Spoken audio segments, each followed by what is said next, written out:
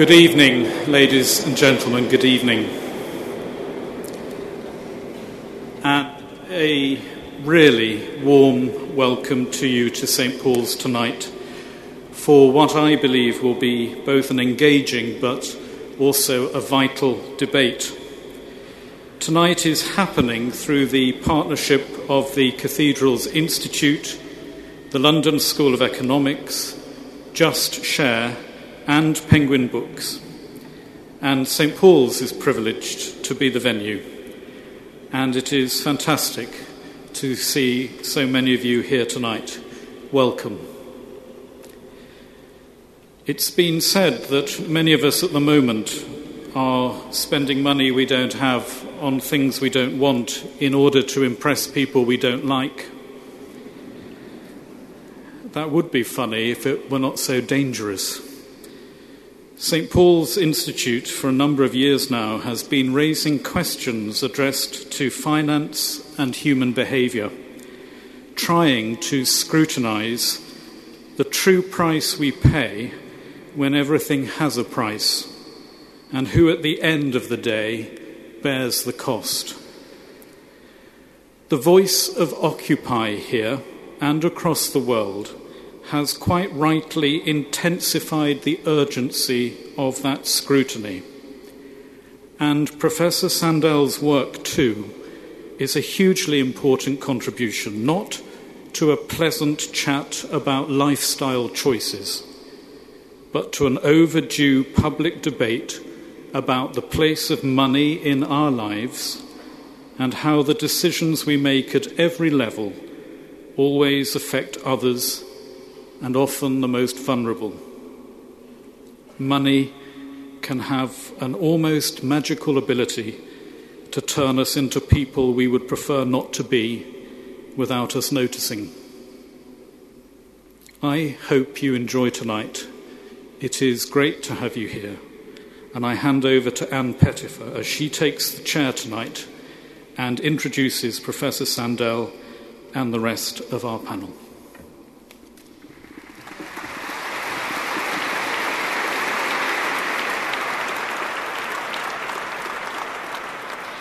It's a very great honour for me to be here tonight.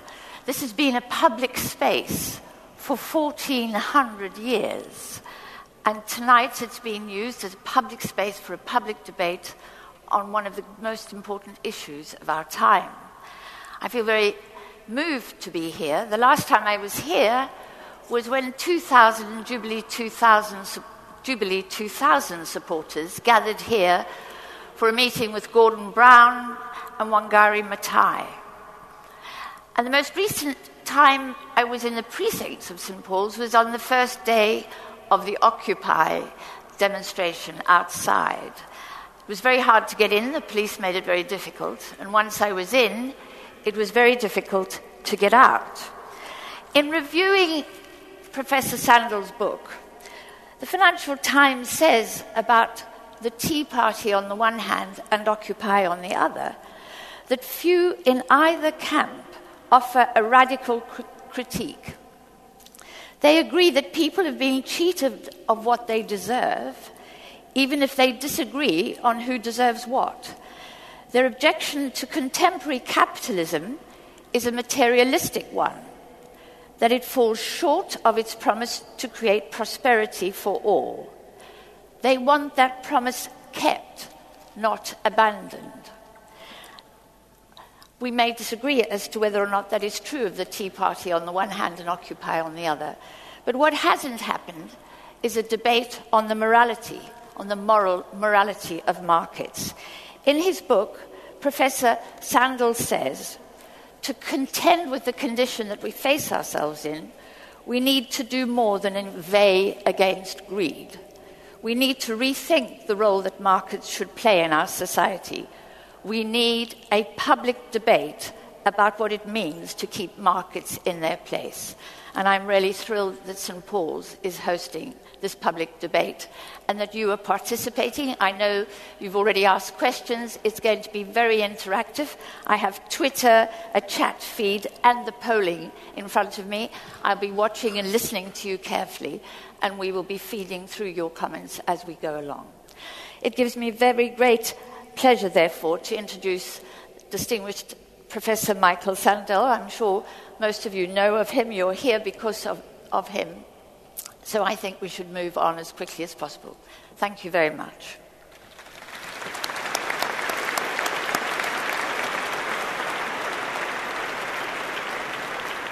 Thank you, Madam Chairman, for that introduction. And thank you to St. Paul's for hosting this occasion in this sacred space that is tonight a public space, and as our debate unfolds, will become a civic space. It's a great privilege to be here. Our question is simple to state, but not easy to answer.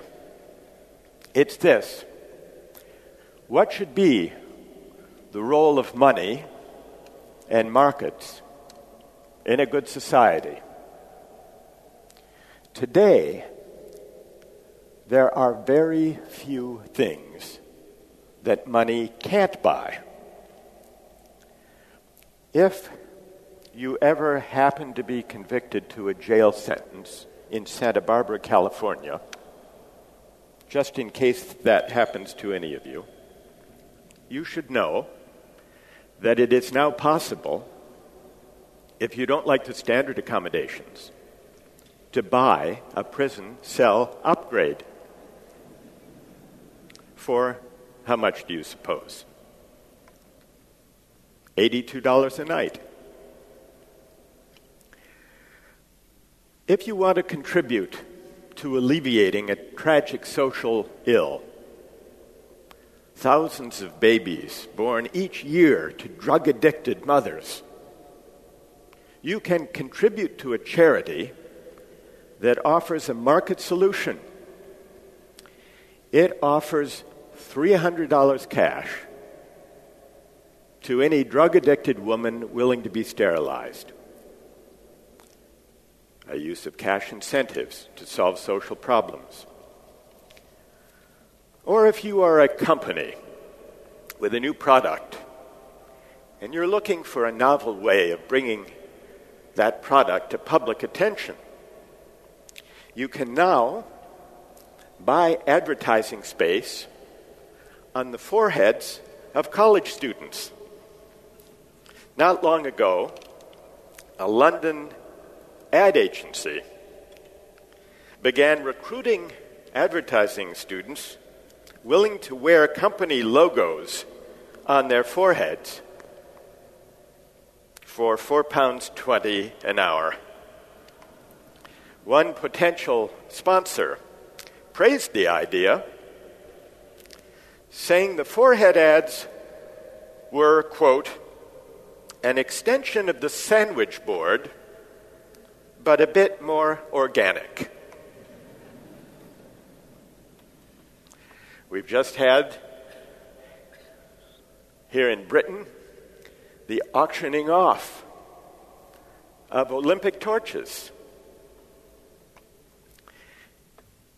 And to take a more serious example, one distinguished free market economist, a Nobel Prize winner no less, has recently argued for a market-based solution to the fraught question of who should be allowed to immigrate to the US or to the UK.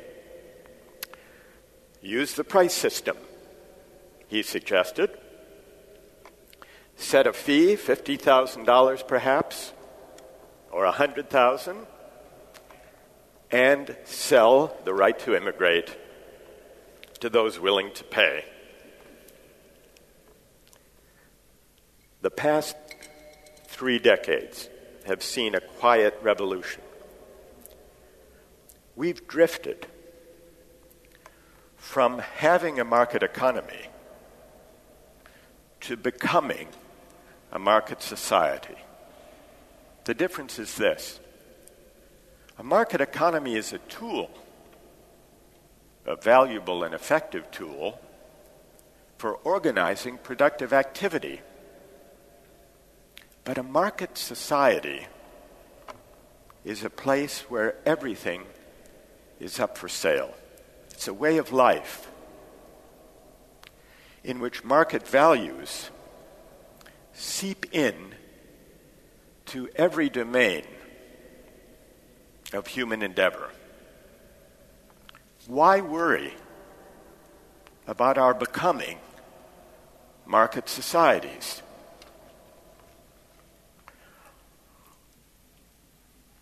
There are some things that money can't buy, even if it tries. Friendship, for example. Suppose you'd like to have more friends than you do. You've not been able to acquire enough in the usual way. It might occur to you to buy a few. But you would quickly realize that it wouldn't work. Why wouldn't it? It's actually an interesting philosophical question, why it wouldn't work. But most of us sense that a hired friend is not the same as a real one. Somehow, the money that would buy the friend dissolves the good you would be aiming at. But there are many goods that are unlike friendship. Money can buy them, even if it shouldn't. And there are intermediate cases. Consider expressions of friendship, such as a wedding toast. Surely some among us have been asked to give a wedding toast to celebrate the marriage of a friend. It can be an anxiety-inducing request. It isn't easy to write an eloquent, warm, funny wedding toast. Now there is help. You can buy one online. You enter information about the couple, how they met, how you came to know them, whether you want a funny speech or a tearjerker. And within 3 business days, you will receive a custom-written wedding toast for how much do you suppose? $149, including shipping and handling. The question is, would it work? Well, it may depend on whether its provenance is known. Imagine that your best friend at your wedding delivered a poignant, moving wedding toast that brought tears to your eyes and to those of everyone in attendance. And then later you learned that he or she had bought it online. Would it have less meaning? Probably it would. So, unlike friendship, a wedding toast can be bought, and yet it's not quite the same. Somehow, the money, the purchase, the buying, corrodes or diminishes its meaning, its value. And this is true of a great many social practices in our societies today. I would like to explore with you a few of them. The use of cash incentives or monetary mechanisms to encourage desirable social behavior. As you've entered, you've been voting. Now, normally, I would invite everyone here to raise their hands in answer to these questions. But given our number and given the benefits of new technology, you've been able to vote by text messaging. And so let me put the first question. The NHS is experimenting with the use of cash incentives to get people to be healthy, to motivate them, to lose weight, to quit smoking, or to take their medications. There's been some debate about this practice, and this was one of the questions we put to all of you. So now, Madam Chairman, if I could turn to you with the help of your laptop and the high technology of St. Paul's. Yes. How do we vote on the use of cash incentives to motivate people to adopt healthy practices? The audience here, 25% said yes, and 75% said no. I repeat, 25% yes, 75% no. This makes me wonder how market-friendly is this audience. Now, we may have an opportunity in the discussion to follow for people to articulate their reasons for voting as they did. But I think I can guess the main arguments on both sides. Before I come to them, I would like to see how our audience voted on a related but different question: whether schools should try to motivate students by offering them money, cash incentives, to get good grades or to read books. And I should say this is not a purely hypothetical example. It's an experiment being done in a great many American cities. Right. How did we vote on motivating students by paying them? 10% thought we should try and motivate students by paying them to get good grades or to read books. 90% said no. So cash incentives in education seem to be even less popular in this audience than in health. Before trying to analyze and make sense of these responses, let's see how our audience voted on a third question: the blood supply. Suppose paying people to give blood would increase the supply.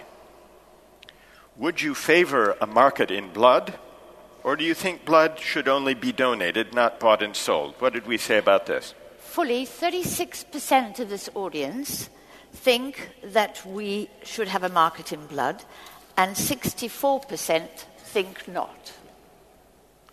So the audience is friendlier to the use of the market to increase the blood supply than it is to the use of cash incentives to motivate people to lose weight or to motivate students to improve their academic performance. In each of these cases, the argument in favor, and here I'll hazard a guess, I stand to be corrected by those who actually voted. The argument in favor of using cash incentives or market mechanisms is that it involves voluntary choice, voluntary exchange, and the primary question for those who favor the use of market mechanisms in these areas is, would they work? If we can succeed in persuading people, inducing people to lose weight, or students to get better test scores, to read more books, if we could increase the blood supply, if it works, then it's economically efficient and it promotes social utility. And who could be against it? Who is harmed? That, I'm guessing, is the primary argument in favor. What about the arguments against? Why do 3/4 oppose what some call health bribes, and 90% oppose paying children for good grades or to read books? I suspect the reason has something to do with a worry that is not only about the efficacy of the incentive, but about the effect of money on attitudes, values, and norms that are central to the goods of health and education. We probably worry, many of us here seem to worry, that by offering a child, as one school district does in the US, $2 for each book they read, we may get them to read more books, but at the price of crowding out or even corrupting the intrinsic love of reading and learning. That's my guess.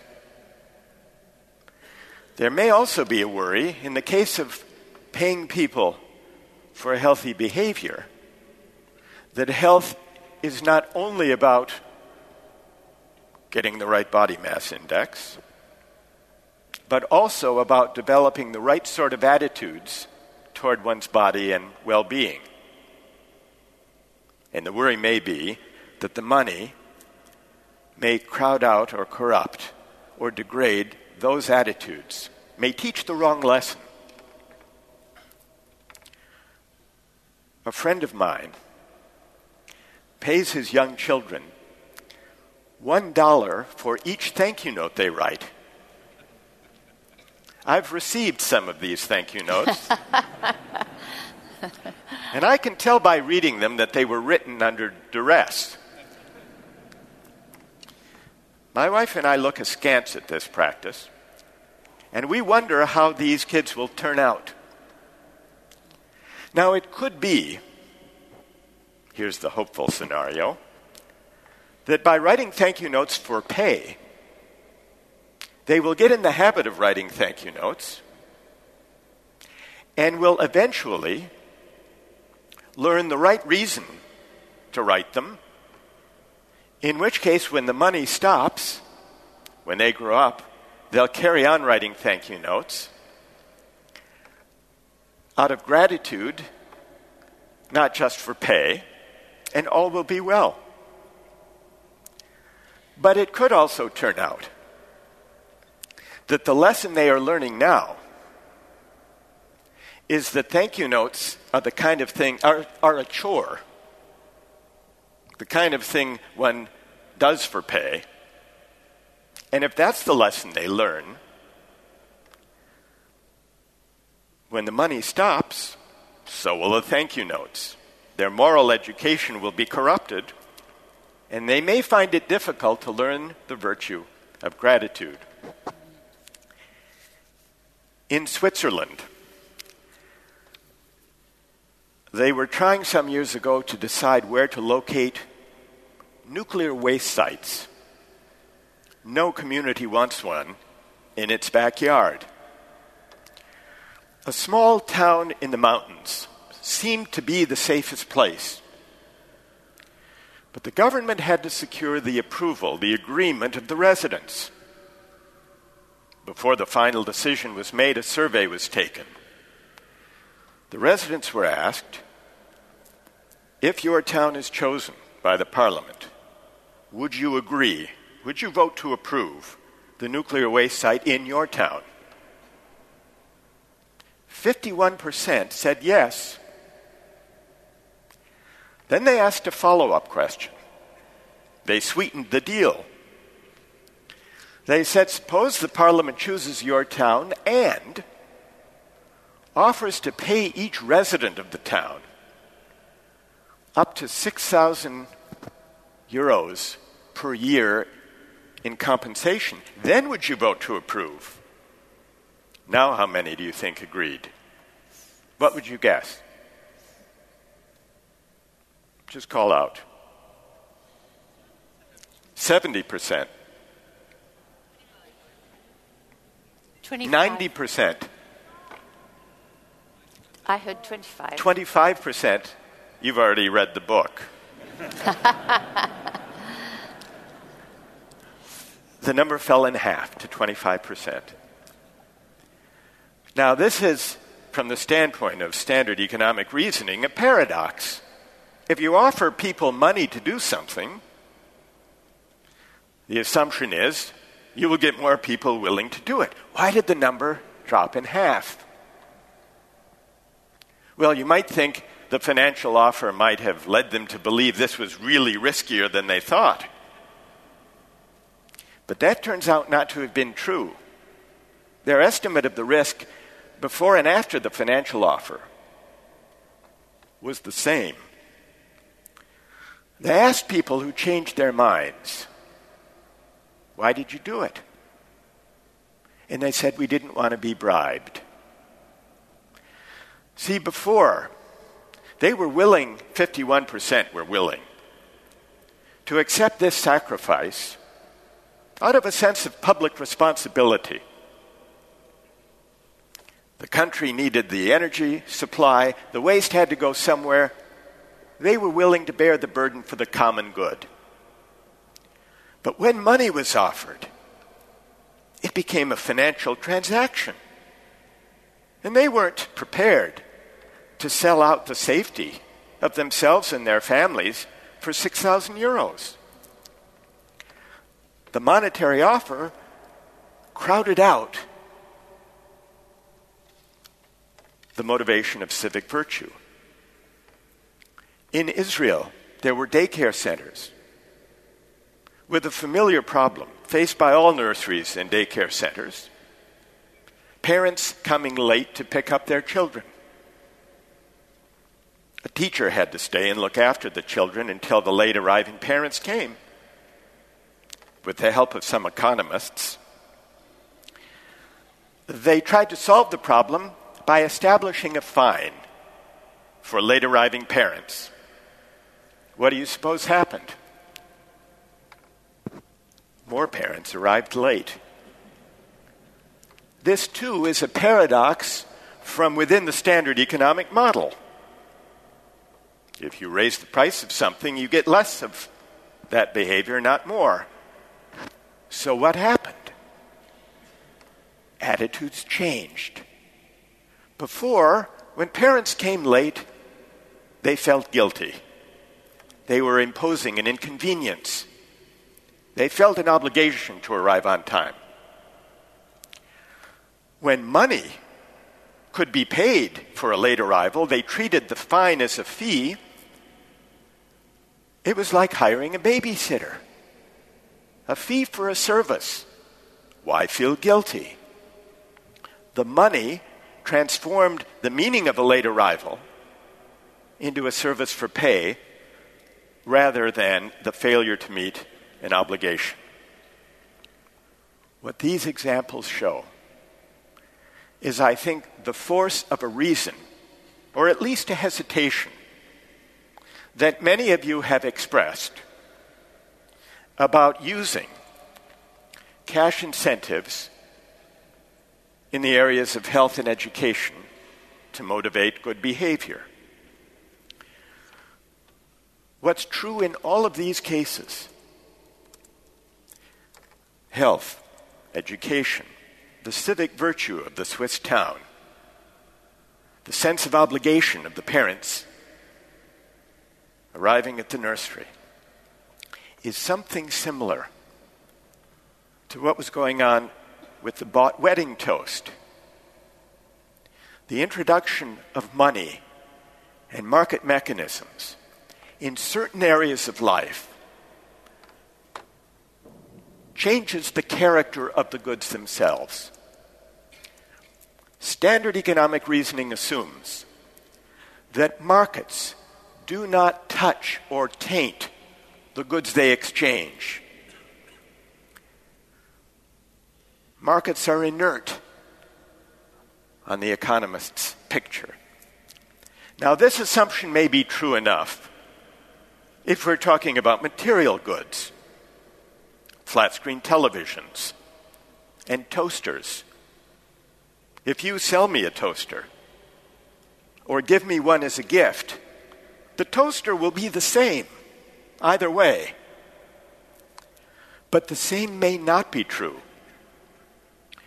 when markets come to govern personal relations, social life, health, education, criminal justice, national security, civic life. In areas such as these, where the goods are defined, sometimes constituted, by certain attitudes and norms and orientations to intrinsic goods, in cases such as these, markets are not inert. They're not neutral instruments. They change the meaning of the goods at stake, and sometimes they crowd out values worth caring about. All of which suggests that to decide where markets serve the public good and where they don't belong, it's not enough to ask about economic efficiency. It's not enough to ask, will it work? Because what counts as working is not only an economic question, it's also a question about purposes and ends. Perhaps the most important, even worrisome, corrosive effect that the marketization of our societies has exerted has to do with the corrosion of commonality. Because at a time of rising inequality, as money comes to buy more and more, the effect is that rich and poor increasingly lead separate lives. There are fewer and fewer occasions, public spaces, where men and women from different walks of life encounter one another in the ordinary course of things. And so we look up and we find that after a time, there are fewer class-mixing institutions. We live and work and shop and play in different places. Our children go to different schools. This isn't good for democracy, nor is it even a satisfying way to live, even for those who are able to buy their way out of public services and public places. Democracy does not require perfect equality, but it does require that citizens share in a common life. What matters is that people of different backgrounds and social positions encounter one another, bump up against one another in the course of everyday life. For this is how we learn to negotiate and abide our differences And this is how we come to care for the common good. And so in the end, the question of markets is really a question of how we want to live together. Do we want a society where everything is up for sale? Or are there certain moral and civic goods that markets do not honor and money cannot buy? Thank you very much.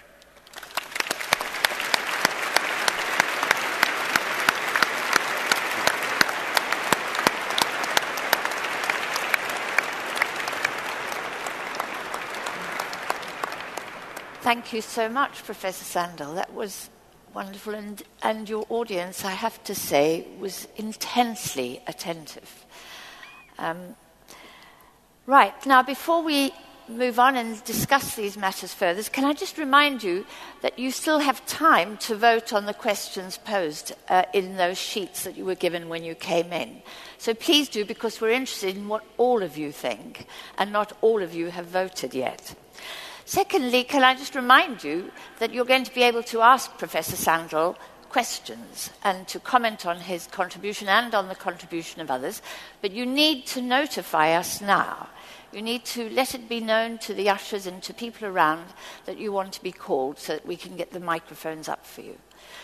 Great. So I now want to move on and introduce Julian Le Grand, who's a very distinguished professor of social policy at the London School of Economics and has worked at the highest echelons of our political life, advised prime ministers, advised the Treasury, and advised parliamentarians on extremely important matters of social policy. It's a great honour to have you with us, Julian. Thank you. Thank you. I think I'll probably stand here rather than move to the lectern. I'd love to actually move to the pulpit, but I'm told we're not allowed to do that, so I will preach from here. Dr. Johnson said, there are few ways in which a man can be more innocently employed than in making money. Sounds slightly odd nowadays in a world of Murdoch and Madoffs, but Michael gave an example about the Swiss nuclear depository. It was undertaken by an economist called Bruno Frey. Bruno Frey also did a study looking at volunteers who were paid money to undertake what they were supposed to be doing. And the result was, I think, what Michael would have predicted, that most of them stopped doing any volunteering and only worked for voluntary areas. However, there was also a study that looked at elderly women looking after elderly people who were not their relatives, and they were doing it again voluntarily. And these carers were asked how would they feel if they were paid to do what they were doing. And the prediction most people were expecting was that they would again stop doing the voluntariness, just like the other cases. But in fact, the result was they said they would be delighted to be paid, that they would actually regard it as an honour to be paid, that it would in some sense be a recognition of the work that they were providing. In other words, in that case, the market was revaluing or upvaluing the activity rather than devaluing it. Michael's jail cell example. I don't know what goes on in American prisons, thank goodness. I have spent a night in a Swedish jail once, but which was very comfortable indeed. I didn't have to pay for an upgrade. But in many American prisons, if Hollywood is to be believed, the prison is actually ruled by the prisoners rather than by anybody else. I don't know who gets the best cells in those circumstances, but my guess is it's the most violent, the most difficult. Is that a better alternative than the alternative that for paying for it? Michael also gave the example of blood, and he's asked you to vote about the question of blood. That actually comes from the professor who used to hold the chair that I now have the honour of holding, Richard Titmuss. It's the Richard Titmuss Chair of Social Policy. Richard Titmuss produced a magisterial book where he argued many of the things that Michael is arguing about the crowding out effects of payment. It was an irony that actually 3 years after the book was published, the National Health Service was having to buy plasma products from that den of iniquity, the United States, where there was a market in healthcare. What is the point of all this? What's the point of all these examples? Well, the Dr. Johnson quote, it sounds ironic, but in fact, actually, it was part of a movement called Do Commerce.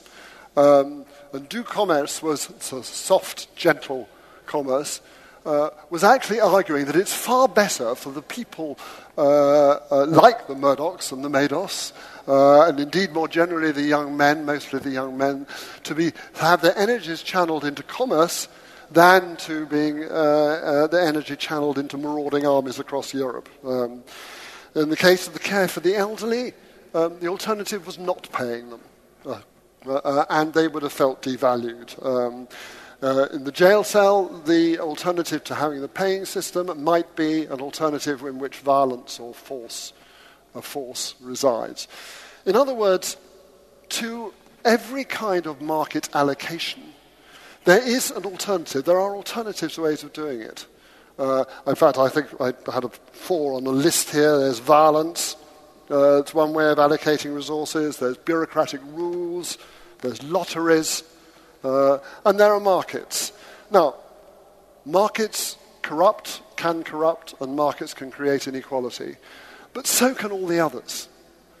We know how they can corrupt. Violence, obviously, bureaucratic rules, we see the anger that they can generate, and the corruption, the games that people play to try and avoid the rules, and so on.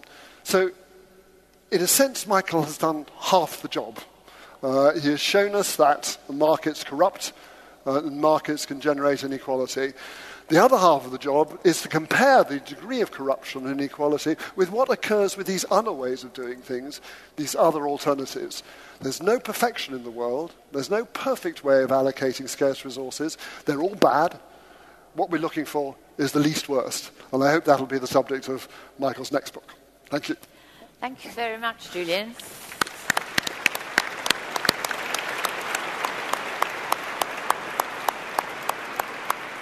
And our next speaker is Bishop Peter Selby, whom many of you will know, and whom I know from very long back. Peter wrote a very powerful book back in 1997 called Grace and Mortgage, which deeply influenced me and many others in the Jubilee 2000 movement. I'm really honoured to invite Peter to comment on Professor Sandel's speech. Peter. Thank you. Every day in this building, things take place which are, among other things, designed to protect the people who come and the society against the worship of idols by affirming that they're false. And I think that Michael's book is a remarkable secular warning about idolatry. It's about what happens when a very useful instrument, namely money, and money as an activity in the market, starts to intrude itself into all sorts of areas of life in which it has no place, and starts to extract from human beings a degree of delight, of honor, which it does not deserve. So I think what Michael's doing is really important, to get us to think straight about that. But I also think we need to go a bit further than he has done in recognizing the immense seriousness of what happens when money intrudes into everything. And as an example, I'd just like to take the first one that he gave in the book and the first one he gave tonight, which is about those. I happen to be involved in this area of work, so that's why it struck me. The cell upgrades that prisoners could buy. And of course it sounds bizarre. We think to ourselves, I ought to be able to buy a more expensive house to choose the company I keep. Why shouldn't prisoners be able to do that? And we think, well, that's because they're prisoners. They shouldn't.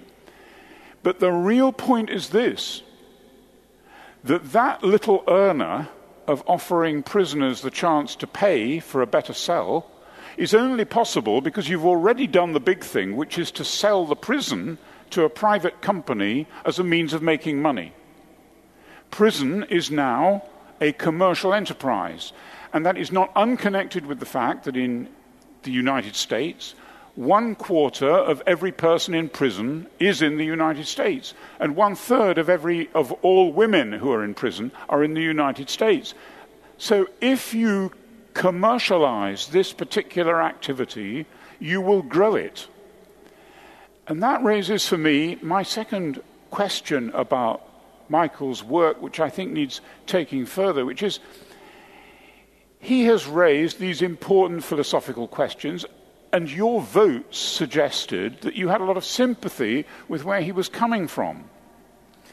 But the reality is the world is going on in the contrary direction.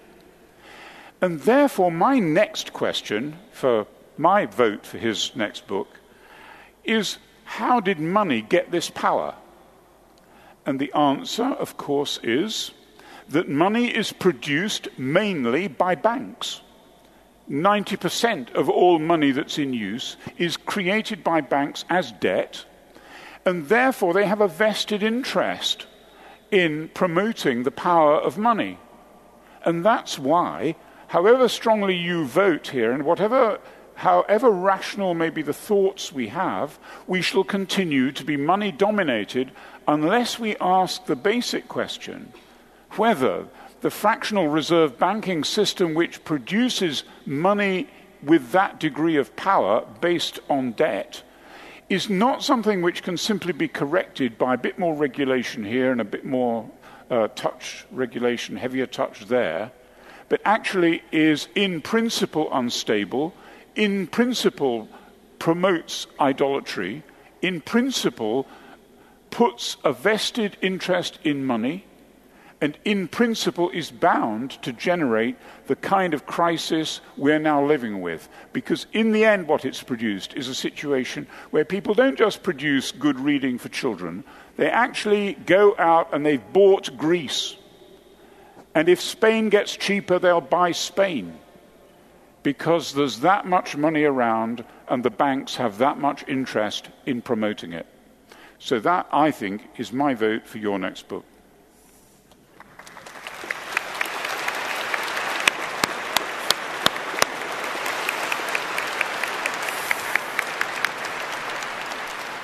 Thank you, Peter. Well, this really does feel like public philosophy and public debate, and I hope that you're all stirred and that you're writing up your questions. Just one condition, your questions, please, should be as succinct as our speakers have been tonight. Our next speaker is Stephanie Flanders, whom you'll all know.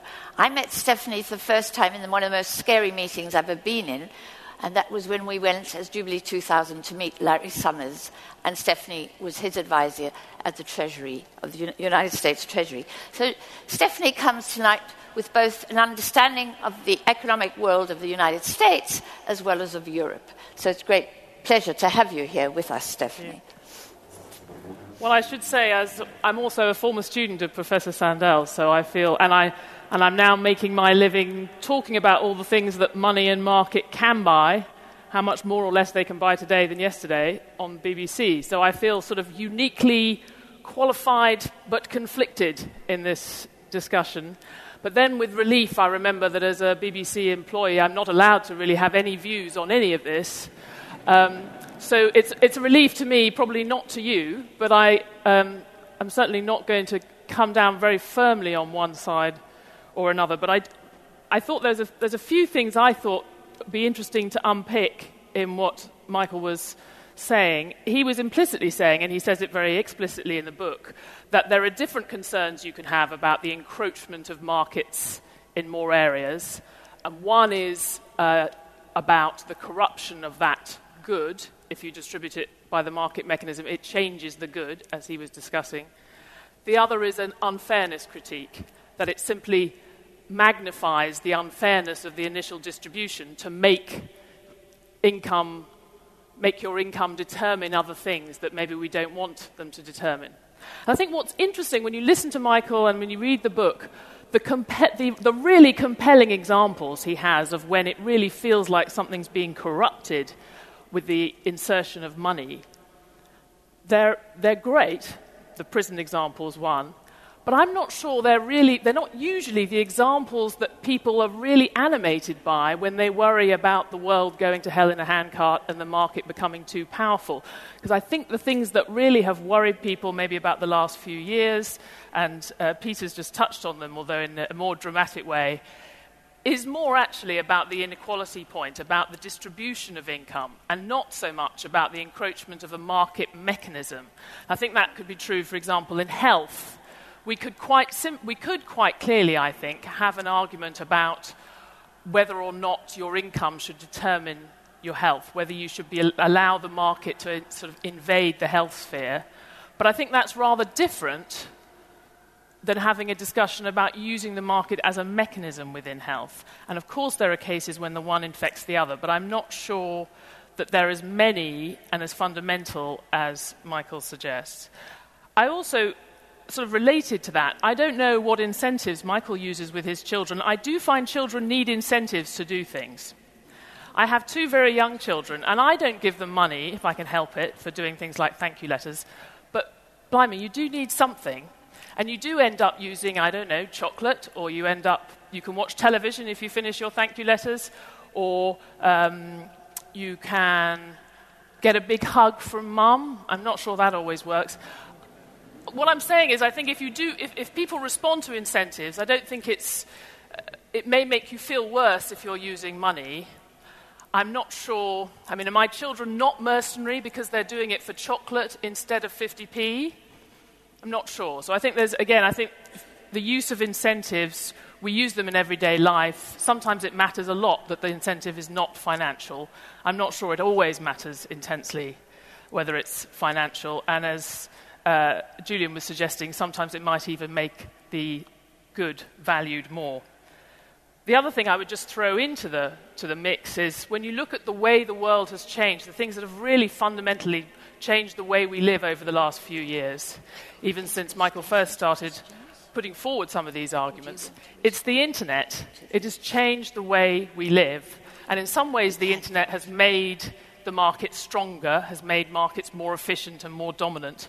But I think if you ask people in this wonderful hall, in this wonderful church, what were the things that had really been changed the way they live, we've got most of them for free.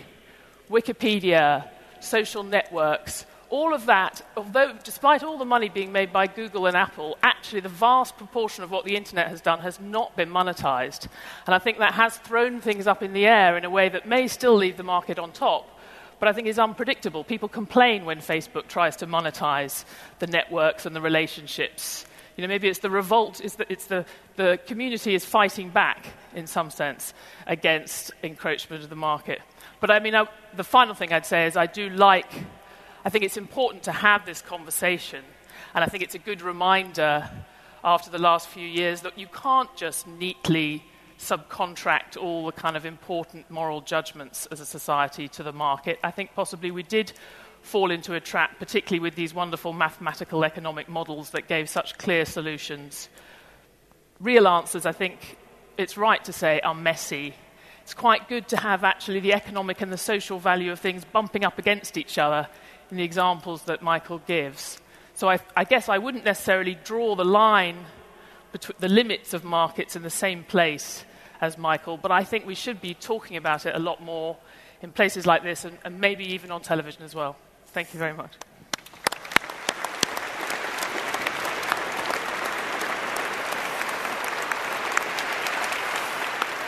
So, there you go, that's our panel. Michael, I'm going to invite Michael to respond to the panel, but I need to just alert those who've put in questions already to the fact that they should now come to the microphone.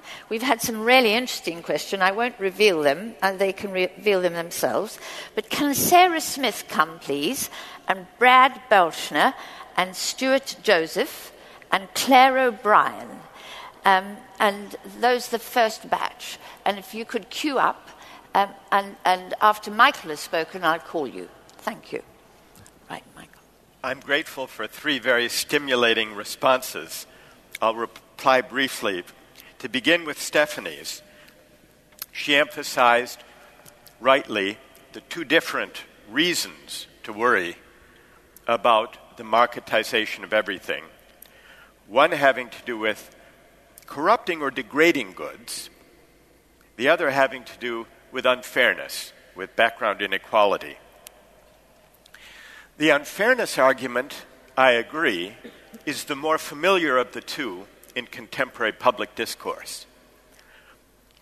One of the things I'm hoping to encourage with the book is to make the second consideration equally prominent in public discourse.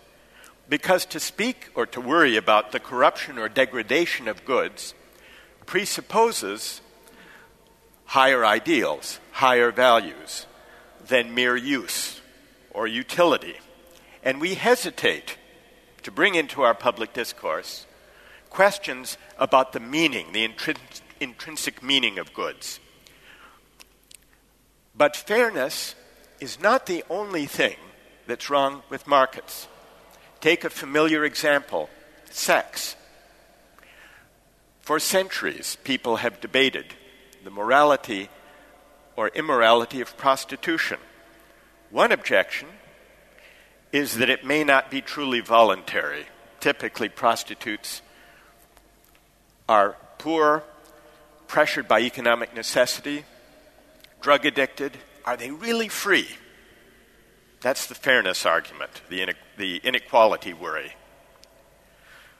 But the question would remain even in an equal society, where there were no great inequalities of income and wealth, there might still be an objection to prostitution on the grounds that it's degrading, that it's demeaning, even if it's freely agreed to, which takes us into the area of the good. To sort that out, we have to take a view about the meaning of sex and human sexuality.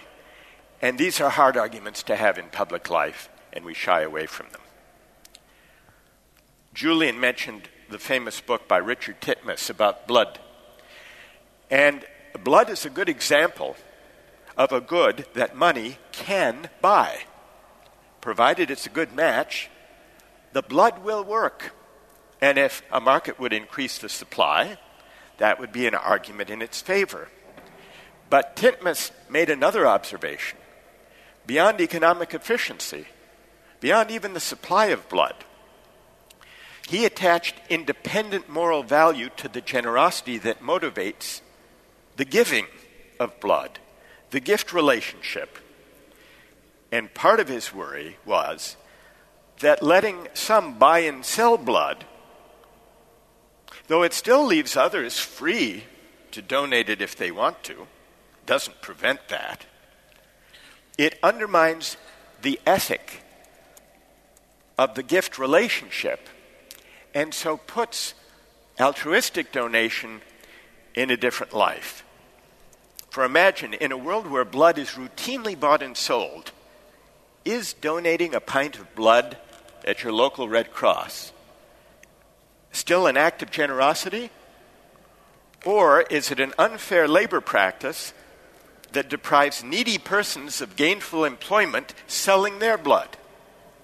A would-be altruist could be forgiven for being confused. Finally, to Peter's point, he asks the question. First, he describes mine as a secular warning against idolatry. I accept that description. And it may suggest that the connection and the overlap between what we commonly label as secular views and faith-based views may be more fluid than we sometimes think. How did markets and money acquire this power, Peter asks. He offered an account to do with the banks. I would offer a different answer. I think there is a deep appeal to markets that goes beyond their ability to deliver the goods or to produce prosperity. I think the deeper hold of markets is that they seem to offer us a way of avoiding public judgments and disagreements about the meaning of goods. After all, a voluntary exchange between consenting adults spares everyone else, or so it seems, the need to enter into deliberation about whether they valued those goods in the appropriate way. There's a powerful incentive in our public discourse to shy away from debates about the meaning of goods, which is why I think we're more familiar with arguments, as Stephanie points out, about fairness. My suggestion is those debates are unavoidable, because if we don't have them publicly and decide them democratically, they won't go undecided. Markets will decide them for us. Hear, hear. Thank you, Michael. Right. I'm now going to take some questions from the floor, and I'm going to take a bunch of them and hear from you before I invite the panel to respond. Now, Sarah, are you at the mic? Thank you. And then I have here a wonderfully named Maximilian Waldron. Is he out there? Could you please join us as well? And Felix Martin, please could you join the queue behind the mic? Sarah, thank you. You seem to think that one of the reasons we've let the market decide is because some of the moral questions that we face are so difficult. How can we make ourselves engage with them so that we decide? Thank you, Sarah. Who's next? I think we could take 3 and then ask the panel to respond. Yeah. You've described this commoditization of our society, our gradual acceptance of this economic society.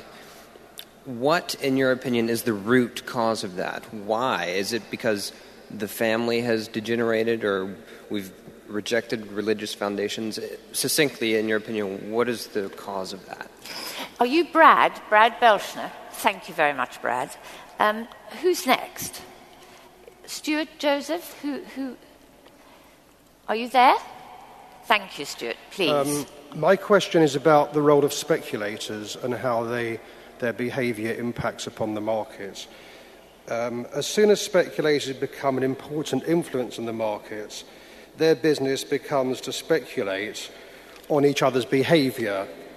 This speculation then impacts on market prices. Do you agree, and should this concern us? Thank you very much. Claire O'Brien, please, what is your question? My question as an ethics teacher is, what realistic advice do you have for those who actually support your claim that capitalism and money is not the answer to social ills, bearing in mind that we're in St. Paul's Cathedral and those who championed your ideals were given such little support by this great institute which we're in?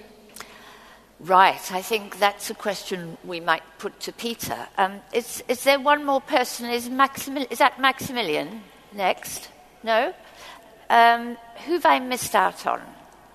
Please come forward, yeah. I'm trying to remember the question now. Sorry. The question is, so I have no truck with the argument that Professor Sandel puts forward. I think it's very timely and an excellent one. What I wonder is that if the fundamental question that we're trying to get at is what constitutes a good society, what do we mean by that? And more specifically, which kinds of things should we try to protect from market mechanisms?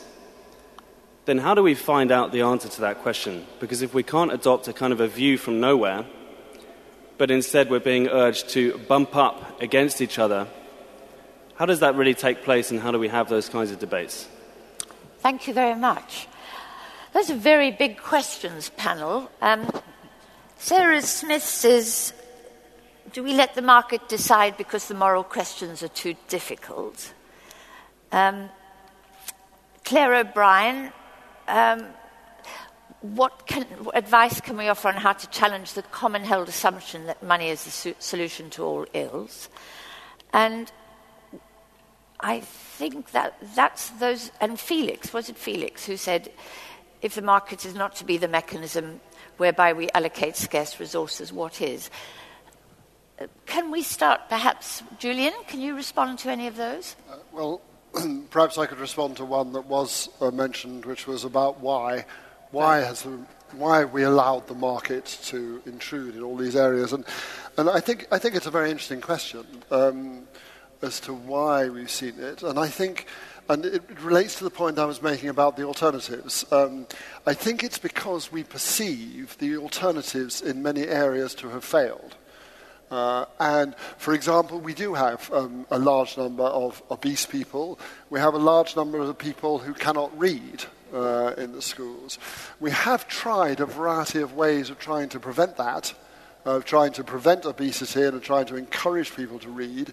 They are perceived, rightly or wrongly, most of them to have failed. And therefore, there is a search around for alternative ways of trying to do it, alternative ways that work or not.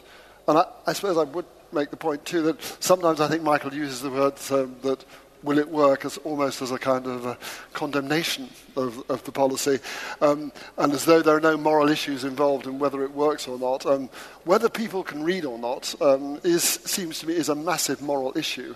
And in particular, if we don't pay children to learn to read, then a lot of people will not learn to read. They'll often be poor people, so that not only will we have the corruption problem, a moral problem, but we'll also have the inequality problem. Peter, could you address those questions, but also in particular the one about Occupy and St. Paul's? Yes. I think that I want, first of all, just to register a disagreement. I feel qualified to speak on the obesity question.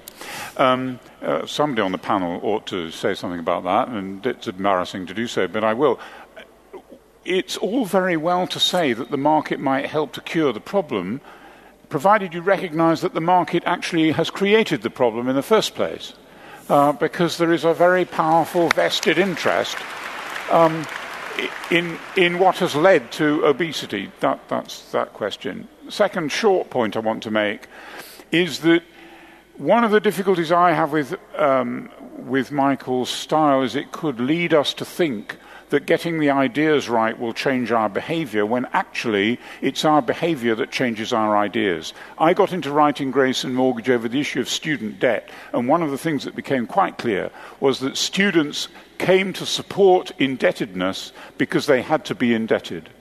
And so if you want to change behavior, to answer one of the other questions, what you actually need to do is interrupt your behavior, and that will enable you to imagine different ideas.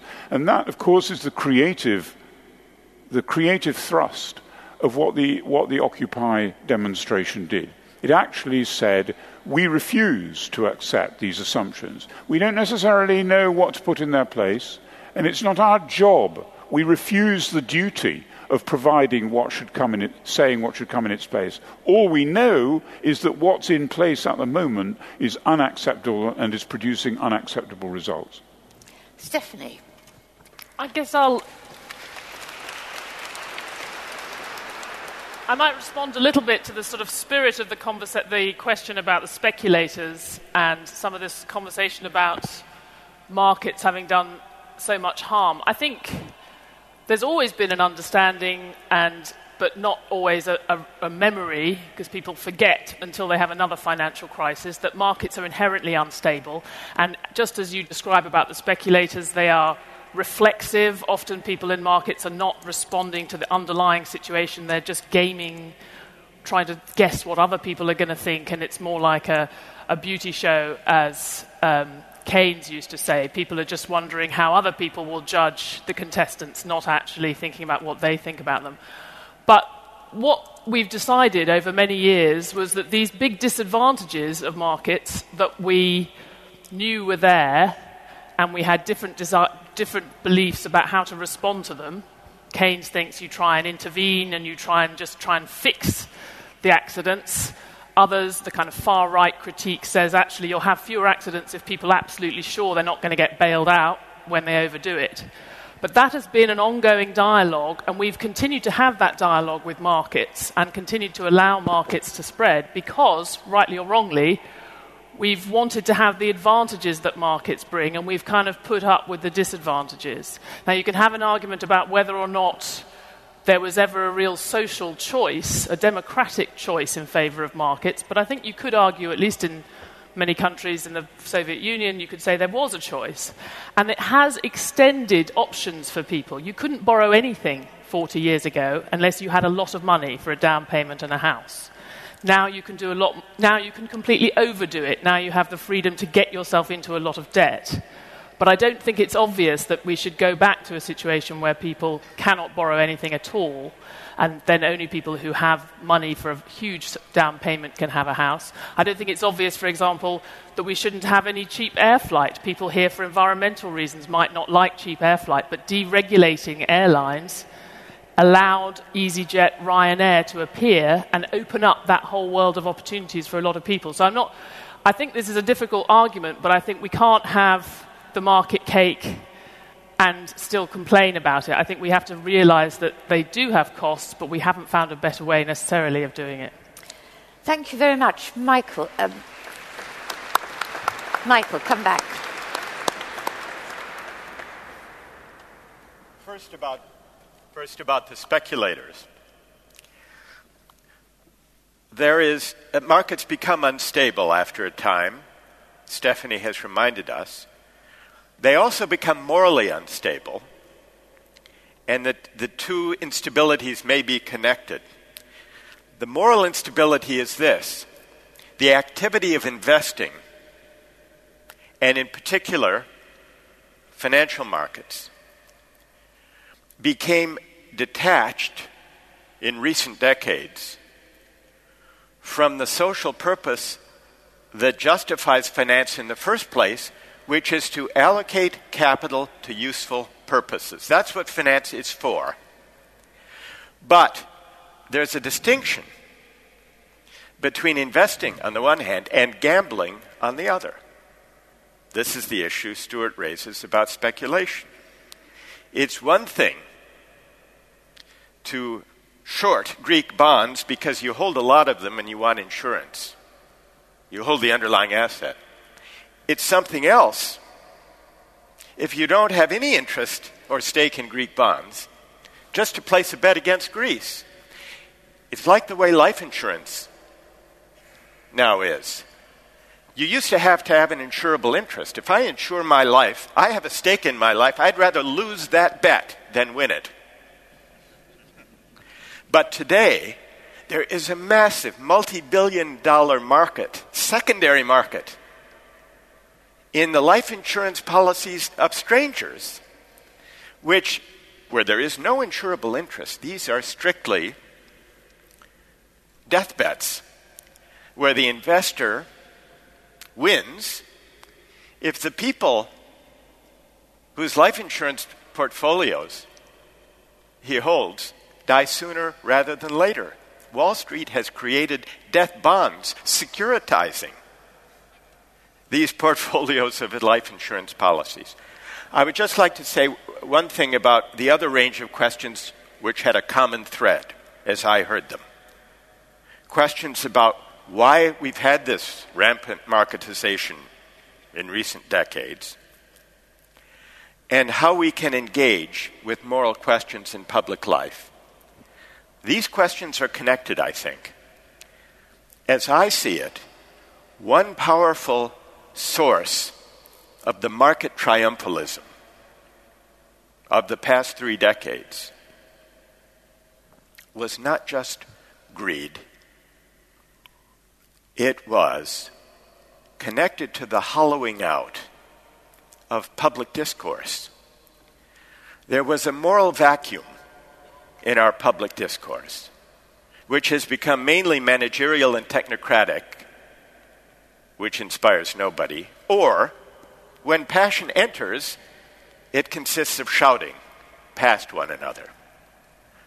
the emptiness, the hollowing out of public discourse, morally and spiritually, in recent decades, tracks pretty closely the marketization of everything. And the reason for that, I think, is that each abets the other. Markets enter a vacuum of public meaning.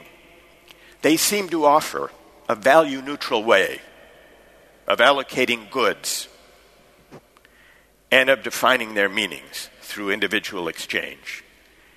And they reinforce the hollowing out of public discourse because they seem to provide an alternative to deliberate public debate about the meanings of goods and the meaning of the good life. And so the way to respond, I think, the only way to respond is to find our way to a morally more robust form of public discourse, not only so we can decide where markets belong, but also so we can enrich the content, the moral and spiritual character of our public debates. Right, thank you very much. Can I say that we've been followed on Twitter and there's been much comment on Twitter. Someone on Twitter asked, what has God got to do with this? And I think that is a question we should discuss. And David Penn says, if paying money to soldiers to fight for their country corrupts the meaning, why do countries pay soldiers?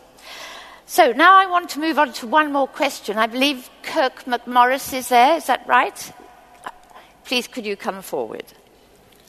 And before I do, can I just say that there is going to be a fourth question, and I want you to, I just want to remind you if there's going to be a fourth question, which, Michael, you're going to want to ask. Is that right? I'm happy to do it, yeah. if you'd like. Yeah. Do you want me to ask it now? Well, why don't you ask it now so that people can be prepared for the answer and to answer the question? That's it there. Well, the concluding question we wanted to get people's views about is question 4 on the handout. Do you agree or disagree with the following statement? These days, money governs more of life than it should. This is, I suppose, a capstone question. Is that it? That's it. The results to be revealed only as we file out the door? That's right. All right. Thank you very much. Kirk, I do apologize for keeping you. Please, your question. Okay, my question is to Professor Sandel in particular, but to the panel in general. How do you think the postmodern perspective has shaped this market-driven economy, and particularly the education in our Ivy League universities, i.e., objective moral values do not exist? Thank you. That's a profound question. Is Delbert there? Is Delbert? Where's your Delbert Sandiford? Are you there still? Great. Last question, I'm afraid, because we're going to have to end quite soon. I'm sorry to be critical, actually, but a lot of what I've been hearing tonight is very descriptive. I've read your excellent book, Professor, also very descriptive. My question really is, what's all this got to do about future policy? If you cast your mind ahead to 2020, let's say, where would we be as a society with all this corruption of values and the incipient inequality that comes from selling some community assets? Where would we be in about 8 years' time as a community? Thank you. Right. I think there's. I want to mention the poll first. We're going to also put questions, or the St. Paul's Institute is going to be putting questions to 100 very well-known figures from across British public life, including the leaders of our main political parties. We're going to ask them about what money can't buy, and the answers are going to appear on the website of St. Paul's Institute, www.stpaulsinstitute.org. And don't forget to keep answering the question. So far, Michael. I'm trying to keep tabs here, but 82% of our audience tonight agree that these days money governs more of life than it should, and 17 disagree.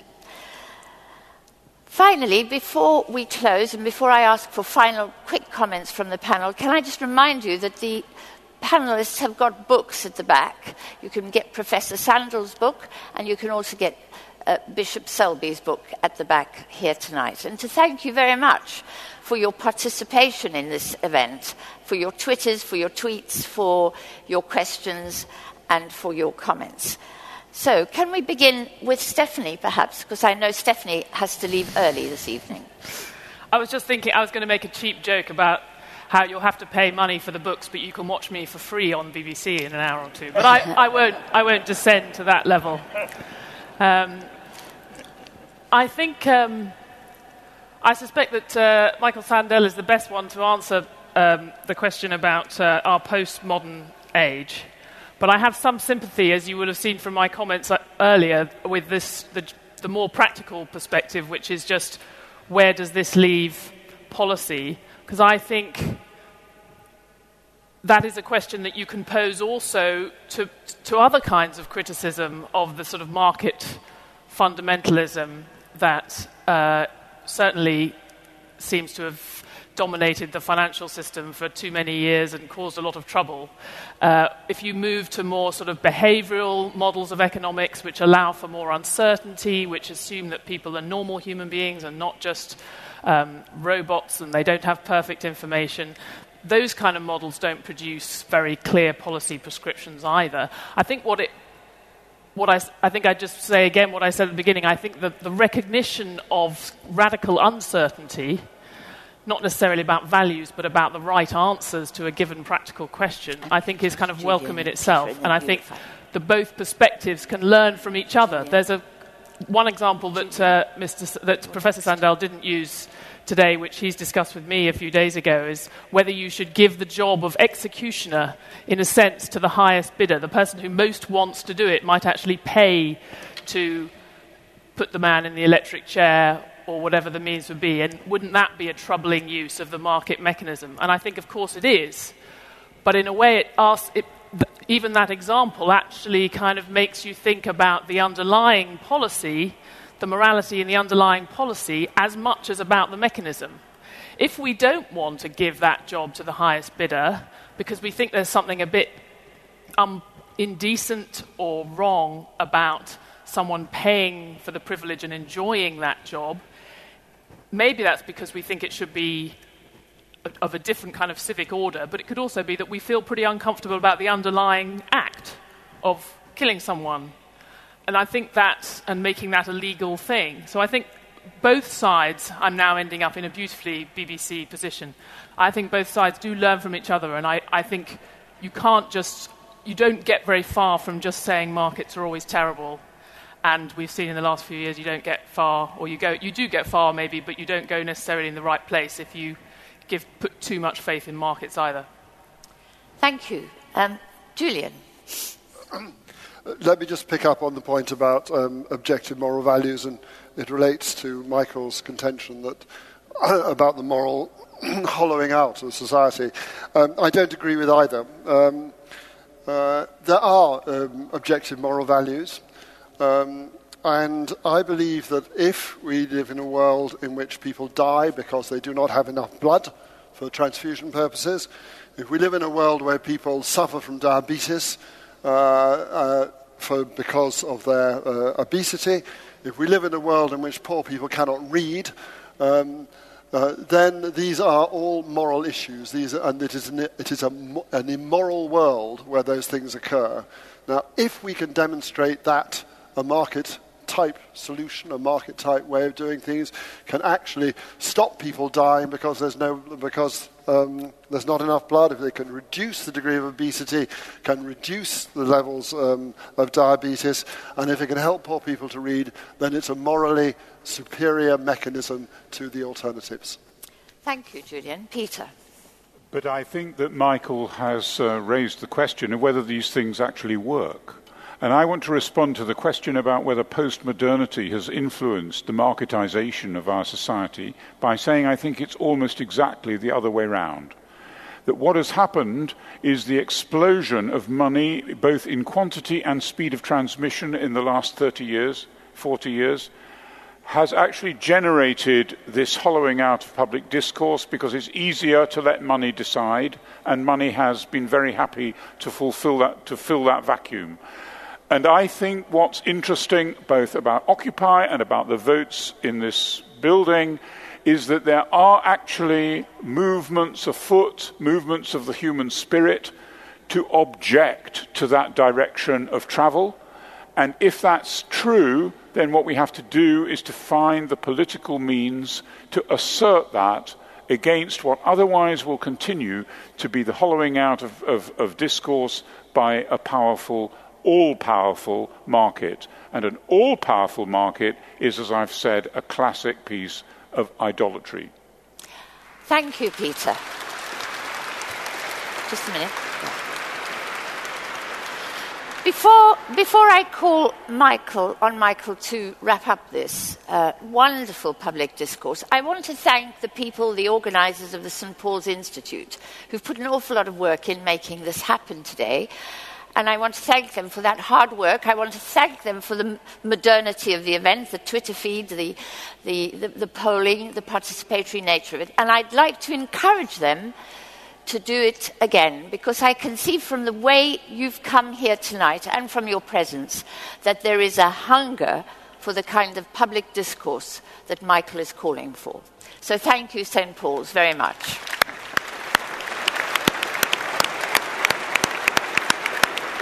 Right.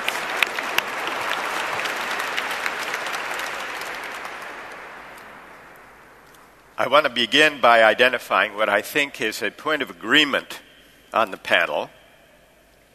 I think no one has argued, as Stephanie put one polar position, that markets are always terrible. The question we need to ask is where markets serve the public good and where they may corrode or dissolve or crowd out other values worth caring about. People have asked,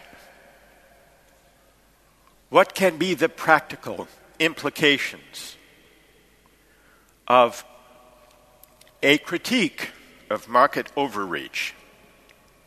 How exactly can we deliberate together about the meaning of goods given that we disagree?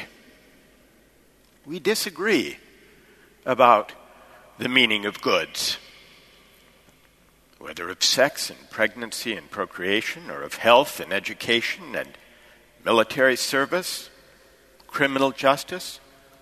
We disagree about these things. So it is a difficult demand to suggest